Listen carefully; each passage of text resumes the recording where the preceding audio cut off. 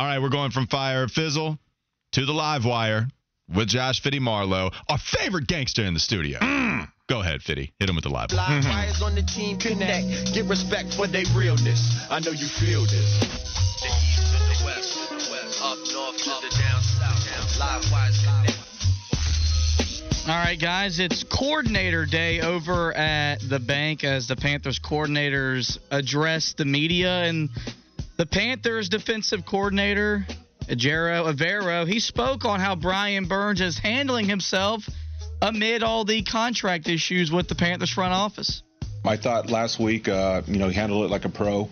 I'm not going to get into all the nitty-gritty with the business part of it, but just watching the preparation in the meeting rooms, watching the way he prepared in the weight room and all of those things, the way he was on the practice field, the way he always is on the practice field. He does a heck of a job. He practices. It's no surprise he plays the way he does when you watch him practice. And so, he's done a really good job, and I think he's handling it the best he can. Y'all talked about the matchups back in the second segment of the 12 o'clock hour. For the Panthers defense to have a chance to hold up against this Saints passing game, this has to be the Brian Burns game of all time. Like, he has to be the best defensive player on the field for 4 quarters. He was in the first 2 against Atlanta, kind of disappeared in the second half.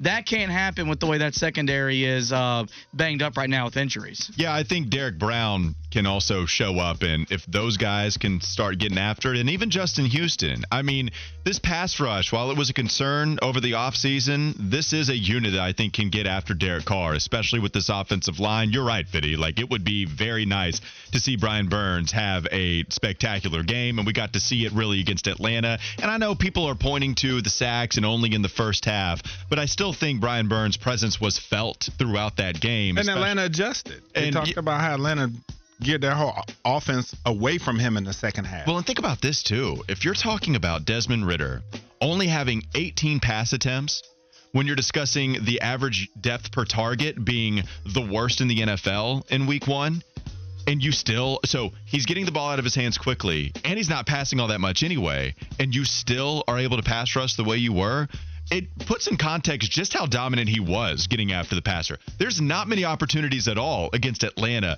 to post high sack numbers, and that's exactly what he was able to do alongside of Derek Brown.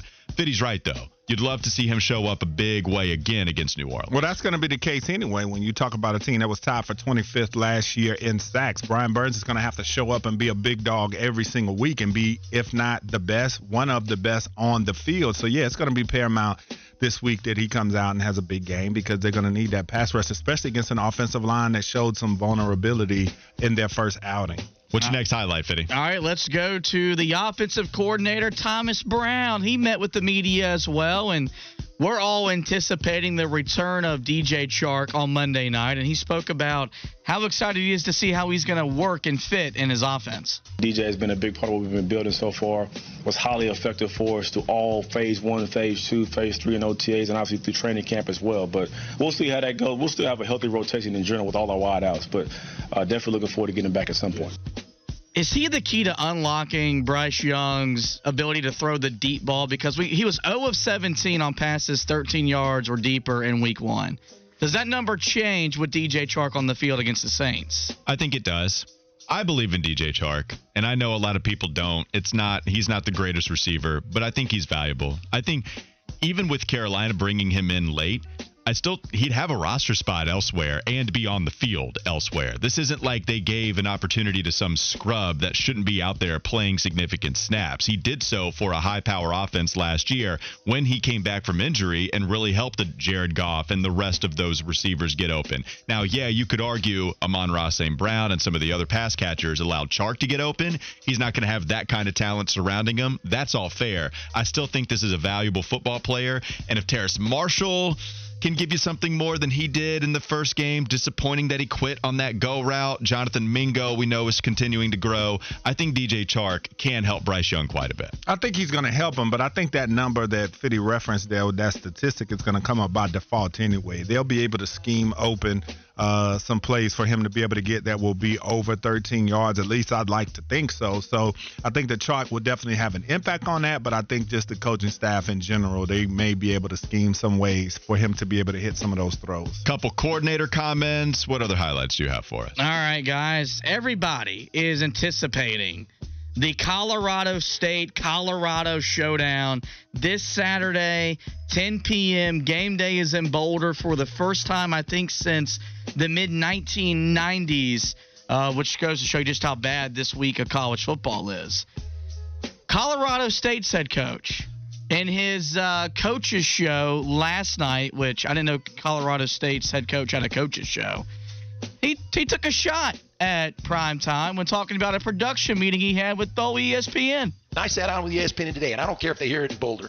I told them I took my hat off and I took my glasses off. And I said, when I talk to grown-ups, I take my hat and my glasses off. That's what my mother taught me. So, oh, the clapping. Yeah! He takes his glasses off. Yeah! He doesn't wear a hat. Woo! Yeah. That seems like the wrong thing to clap about. And it also seems like Colorado is about to clap back with this performance on Saturday. You are not lying. You do not take digs at a man's mother, because that's what that was. That was shade at Mama Sanders. And so Deion, for a team that takes every little thing as a slight, every little thing to motivate them, you better believe after he just disrespected his mom like that, it's on and popping, and Deion and them are going to try to beat them by 1,000 if they weren't already. Okay. You just brought up the mom disrespect. Mm-hmm. I will tie this back to Menace to Society. Mm-hmm. The opening scene. What did you say about my mama? I feel sorry for your mother. I feel sorry for your mother. Yeah. Is Deion Sanders really about to hear all of this and then make it personal, just like Shedeur Sanders said at the podium, too, after the Nebraska game? Why are they giving them this material? Why? It can't end well for Colorado And I know State. you shouldn't be scared of your opponent or whatever the case may be, and I'm not saying Colorado State needs to be scared, but of the disrespectful things you could say to them, this is the one, okay? You're going to disrespect the man's mom. I don't know that I've heard a college coach ever or a coach ever throw shade at somebody's mom and their upbringing. Give Matt Rule time. Yeah, I don't think I've heard that I don't know if at that's all. in him. Yeah, no, I'm with you, though. There's never anything else. Then Shedeur, we know Mr. Shedeur Sanders, how he feels about disrespect, so you talking about grandma. He doesn't care if Boulder hears it, though. Yeah, you talking about grandma now. Come on. All right. Let's move on. I'm scared for them. I'm really scared for them. What else you have for us here, Fitty? All right, well, we're not going to move on from the Colorado talk because we got a comment from Deion Sanders. And, look, what he's doing at Colorado is special. It was unexpected, a 2-0 start. They're ranked inside the top 20 in the AP poll. He sat down with the production crew at the university, and he was asked, are you enjoying the start at all? And he compared himself to a figure that we all celebrate around Christmas time. Do you take time to just soak it in and enjoy the moment a little bit? No, not really. I don't have time to enjoy the moment. Santa don't have time. You know, he got to deliver gifts. He ain't got time to enjoy his cookies. Okay? That's all he gets. I ain't got time for that. I got to keep it going. I got to keep this machine going and make sure we stay on the right path and make sure we're locked in and we're focused on the right things. Make sure we're practicing adequately. Make sure we're giving it our all. Making sure we're making the right adjustments and playing the proper personnel. So it's a lot. It's a lot driving this train. It's not easy. All right, so I don't know if anybody has ever seen Malcolm in the Middle. It's a very underrated show. I used to love it. There's a scene in one of the shows where all the three troublemaker boys that are hilarious, they come across a water slide. And since they're always up to no good, they're trying to figure out what to do with it. And they just don't know. And then they just have all this anxiety trying to figure out the perfect prank or the perfect way to use it. And they just don't understand how.